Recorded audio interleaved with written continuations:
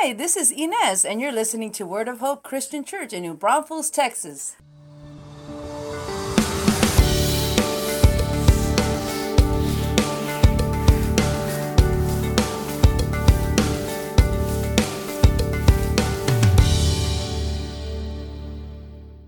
Hi, everyone, and welcome. I'm Pastor Tim with Word of Hope Christian Church in New Braunfels, Texas. It's Sunday, January 14th, and this is your Sunday sermon.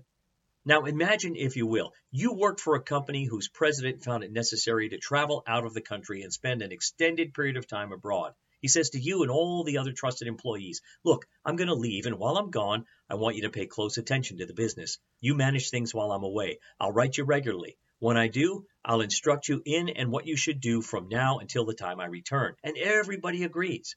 He leaves and he stays gone for a couple of years. During that time, he writes often communicating his desires and concerns. Finally, he returns. He walks up to the front door of the company and immediately discovers everything is in a mess. Weeds flourishing in the flower beds, windows broken across the front of the building, the gal at the front desk dozing off, loud music roaring from several offices, 2 or 3 people engaged in horseplay in the back room, and instead of making a profit, the business has suffered a great loss. So without hesitation, he calls everybody together and then he frowns and says, "What happened? Didn't you get my letters?" You say, "Oh yeah, sure, we got all your letters. We even bound them in a book, and some of us have memorized them. In fact, we have letter study every Sunday. You know, those were really great letters." Then the president asks, "But what did you do about my instructions?" The employees responded, "Do? Well, nothing, but we read them all." Now that story, I know it sounds a little silly, but this is the way that many Christians try to follow Jesus. They may hear the truth, but do nothing about it. American culture has created a passive form of Christianity that, frankly, beloved, is just unbiblical. We're meant to actively live out the message of God's truth. Today, we continue in part 2 of our sermon series, Discipleship Matters, and we'll discover that a true disciple grows, shows, knows, and goes. But before we go any farther, let's pray. Gracious Heavenly Father, Almighty God, we celebrate you, we worship you, we thank you, Lord, for this amazing time we have together. Lord, teach us in this second installment of Discipleship Matters what it really means to be a true disciple. In Jesus' name, and everyone said, amen and amen. The text for today is John chapter 8, verses 31 to 36. So open your Bible or Bible app, and let's see what it says. Starting with verse 31. Jesus said to the people who believed in him, "You are truly my disciples if you remain faithful to my teachings, and you will know the truth, and the truth will set you free." "But we are descendants of Abraham," they said. "We've never been slaves to anyone." "What do you mean you'll set us free?" Jesus replied, "I tell you the truth, everyone who sins is a slave of sin. A slave is not a permanent member of the family, but a son is part of the family forever. So if the son sets you free, you are truly free." Now, the context here, it's like this courtroom scene where the religious leaders are trying to trick Jesus into saying and or doing something against the law. Chapter 8 begins with Jesus giving grace to the woman caught in adultery, and then he revealed himself as the light of the world and the Son of God. Some rejected him, but in verse 30 it says many others believed in him, and in verse 31 Jesus speaks to the people who believed in him. James 2:19 says it's possible to believe and yet not belong to Christ. James writes, "You say you have faith, for you believe that there is one God? Good for you. Even the demons believe this, and they tremble in terror." My friends, it's one thing to say you have faith. It's actually another to follow Christ. Now let's start off. Take a look at verses 31 and 32 of the text. It's here we find what a true disciple is. A true disciple is one who grows, shows, knows, and goes. Let's unpack all of that. First, a true disciple is one who grows in God's word. Look at verse 31. It introduces a conditional clause. If you remain faithful to my teachings, that's what it says. The idea here is to dwell in, to remain in, to continue in, and to live in. It referred to staying in a house and becoming so in love with the place that the house becomes your home. Just as we're to be at home in our houses, so too we're to be at home in God's word. We don't just come to the word of God as an occasional guest, but we're to move in and live there. We wake up there. We return there every night. The idea is we're to sit and soak in the scriptures. Now notice, Jesus uses the phrase, my teachings, meaning the sum total of all that he's taught. Jesus challenged the religious leaders in John chapter 5, verses 37 and 38 when he said, "And the Father who sent me has testified about me himself. You have never heard his voice or seen him face to face, and you do not have his message in your hearts, because you do not believe me, the one he sent to you. In John 14:23, Jesus said, all who love me will do what I say. My Father will love them, and he will come and make our home with each of them. Now here's a question. Is God's word at home in your heart? Listen to 1 Thessalonians 2:13. Therefore, we never stop thanking God that when you received his message from us, you didn't think of our words as mere human ideas. You accepted what we said as the very word of God, which of course it is. And this word continues to work in you who believe. Now that word remain, it's used again in John chapter 15, verse 7. But if you remain in me and my words remain in you, you may ask for anything you want and it will be granted. 2 verses later, Jesus urges us to abide in his love. In 2011, Lifeway Research conducted the biggest discipleship study to date. It was conducted over 3 decades, and during that time, they interviewed discipleship experts from 8 countries, as well as surveyed 1,000 pastors and more than 4,000 Protestants from North America, 30% of which were actually in Canada. The results showed 4 key discipleship insights. Here they are. Number 1, discipleship is intentional. Number 2, groups matter, a lot in fact. Number 3, reading the Bible matters more than anything else. It's the most important growth metric of all. And number 4, the discipline of Bible engagement impacts every other discipline. It should be an intuitive response for Christians to turn to the Bible, but according to the American Bible Society's annual State of the Bible 2023 report, only 47 million Americans, or about 18% of the adult population, ranked as Scripture engaged. That's down from 71 million adults, or 27% in 2020. The report also said that while Scripture engagement remains low, adults ranked in a category termed the movable middle grew by 10 million from 2022 to 2023, rising to 76 million. And lastly, the report said that the American Bible Society finds hope in the newest numbers. The movable middle, they say, is awash in curiosity, with more than 2/3, 68%, very or extremely curious, and only a smidgen, 3%, not curious at all. Granted, there's a difference between wondering and actively searching, but this is a start. Curiosity, they say, is a growth platform for Bible ministry in the United States. So, beloved, all is not lost. Listen, the only way to detect error is to dwell in God's Word, and the only way to grow as a believer is to know the Bible. So what's your plan to grow in God's Word this year? If you don't have a plan, I highly recommend the Navigator's 5x5x5 New Testament Bible reading plan. We have copies, in fact, at the information table at Word of Hope. One pastor was quite vulnerable when he wrote this, and I quote, "When I miss the Word for some days of neglect, my sight of him becomes blurred. My savoring of him becomes dull, and therefore my showing him, which is what I exist for, is diminished or forced." So as we grow in God's Word, we're also, here's the second point, we're also to show we are true disciples. In the last part of verse 31, Jesus teaches it's possible to make an emotional decision without becoming an actual disciple. He says, "You are truly my disciples if you remain faithful to my teachings." It's one thing to believe Christ and have good feelings about that. It's another to receive Christ by faith and follow him faithfully. True disciples live in God's Word and allow God's Word to live in them. When Jesus challenged his disciples with some very difficult discipleship demands, he asked if they wanted to stop following him. Peter spoke up for the team in John 6, verse 68 and said, "Lord, to whom would we go? You have the words that give eternal life." In verse 31, the word truly means really or certainly. A disciple is literally a learner, one who's being mentored by the master. It also denotes one who follows another's teaching. So a disciple is a lifelong learner who grows and shows what he or she is learning from the teacher. Next, a true disciple knows the truth. That's point number 3. Now look at the first part of verse 32. It says, "And you will know the truth." Incredibly, Jesus references truth 7 times in this section.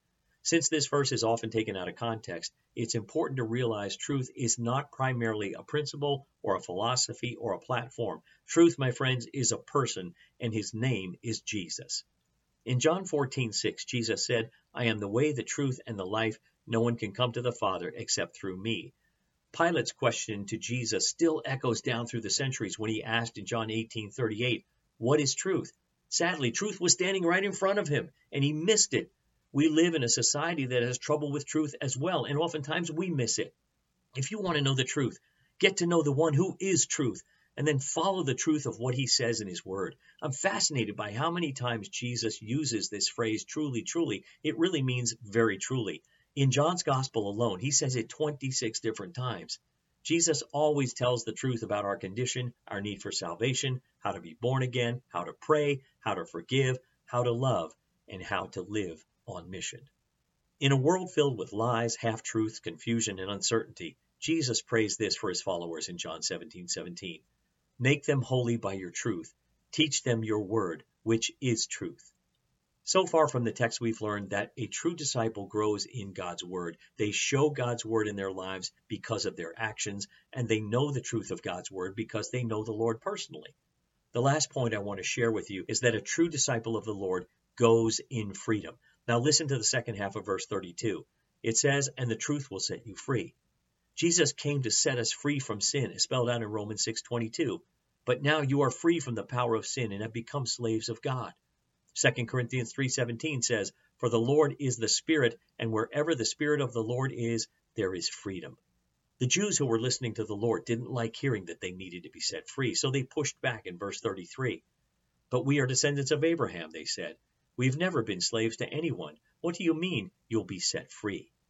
They must have forgotten about their history, right? Because they were slaves in Egypt, Assyria, and Babylon, and now they're living under Roman rule. Also, they had a warped view of their own sinfulness, thinking that because they kept some rules, they were good to go. Now, before I leave this passage today, the John 8:31-36 passage, Jesus gives a warning and then a welcome. Take a look at verse 34, because here's the warning. The warning is that sin leads to bondage. In verse 34, Jesus says, I tell you the truth, everyone who sins is a slave of sin. They thought they were spiritually superior, the Jews did, but Jesus made it clear that everyone is in bondage to sin. You cannot be freed from sin until you admit you are enslaved to it. But the welcome is that Jesus is the bondage breaker or the chain breaker. Listen to verse 36. So if the Son sets you free, you are truly free. This is more evidence that the Son is truth itself, because in verse 32 it said the truth, meaning the Son, will set you free. Galatians 5:1 states, so Christ has truly set us free. Now make sure that you stay free and don't get tied up again in slavery to the law. A.W. Tozer once wrote, and I quote, each generation of Christians must look to its beliefs. While truth itself is unchanging, the minds of men are porous vessels out of which truth can leak and into which error may seep to dilute the truth they contain. The human heart is heretical by nature and runs to error as naturally as a garden to weeds. The heart that fails to cultivate truth and root out error will shortly be a theological wilderness. So, beloved, now what are we supposed to do? How are we supposed to respond? How can we become a true disciple of Jesus? Well, here's 4 action steps for you to take today. Number 1, develop a plan to soak in the scriptures. Since many of us struggle with Bible reading, I want to pass along a helpful concept I heard this week from Pastor Brian Bill, senior pastor of Edgewood Baptist Church in Rock Island, Illinois. In fact, he said he heard this from yet another pastor. Bill said to view your scripture reading as proactive intake and reactive intake. Let me explain. Proactive intake. Discipline yourself to read every day so you know what's in the Bible. Jesus assumed the scriptural knowledge of his disciples when he referenced Old Testament characters. One example is found in Luke 17:32, where Jesus said to the disciples, remember Lot's wife? In order to remember, you must know it in the first place. Are you reading the Bible proactively every day? And secondly, reactive intake. When you go through difficult times, allow the circumstances of life to drive you back to the scriptures. When dealing with doubt or disease or death or discouragement, allow the Bible to be your comfort. David experienced this in Psalm 119, verse 71, when he said, it is good for me that I was afflicted, that I might learn your statutes. These approaches work together because your proactive reading will help you know where to read when you need some reactive intake. The second action step is this. Study how Jesus viewed Scripture. Here are 5 ways Jesus anchored his teaching to the Word of God, and I'm sure there could be more. First is Mark 12:24. Here Jesus told religious leaders they were wrong because they didn't know the Scriptures. John 5:39. Jesus told others that Scriptures bear witness about himself. Matthew 4, verses 1-11. When tempted by the devil, Jesus quoted from Deuteronomy 3 different times. Matthew 5:17 and 18. Jesus came to fulfill Scripture. Matthew 24, verses 37 through 39. Jesus spoke of the Old Testament as a historical record of people and events, Adam and Eve, Jonah and the great fish, Noah and the flood, for example. Now, the third action step is to test the teaching.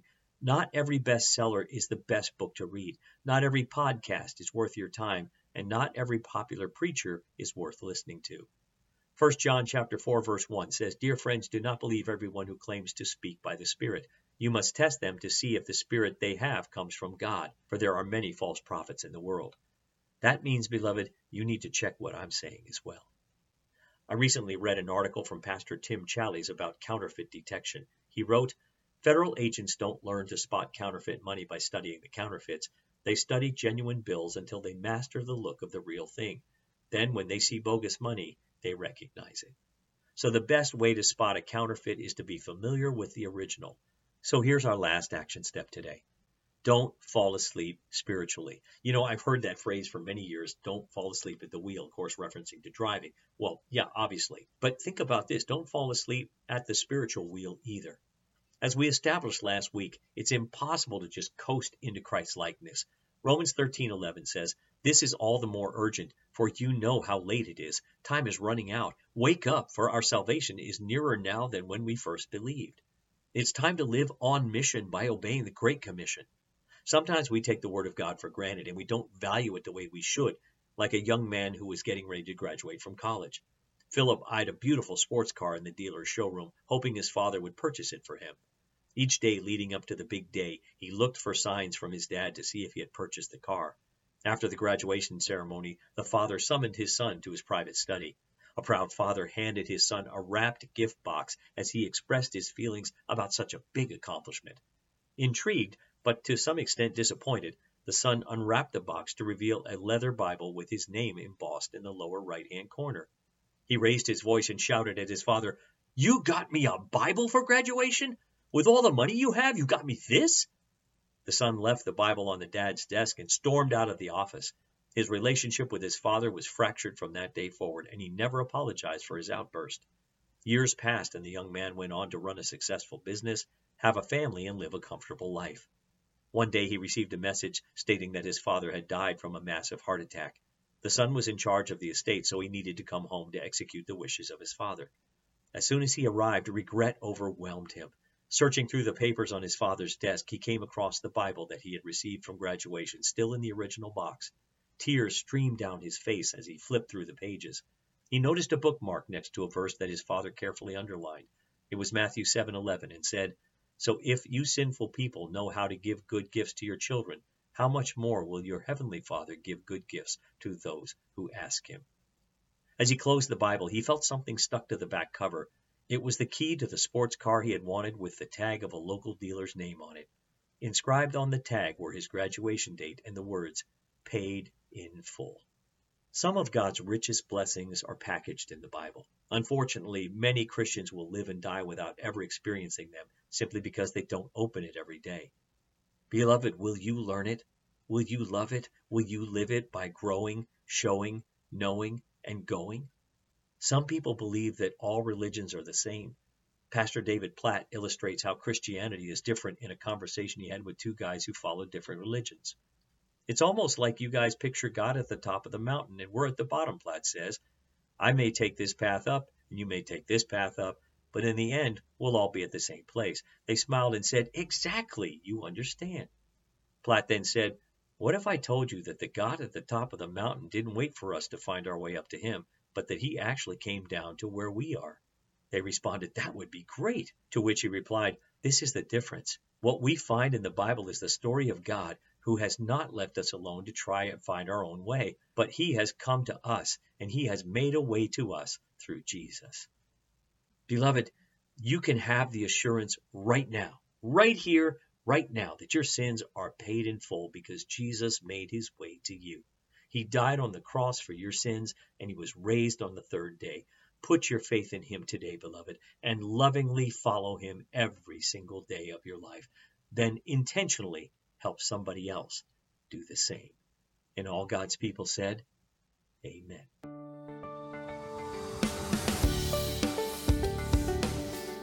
Thanks for listening. Join us again next time for another encouraging message from God's Word. To find out more about our ministry, look us up on the web at www.whccnb.org. Word of Hope Christian Church. Real people, a real God, real hope.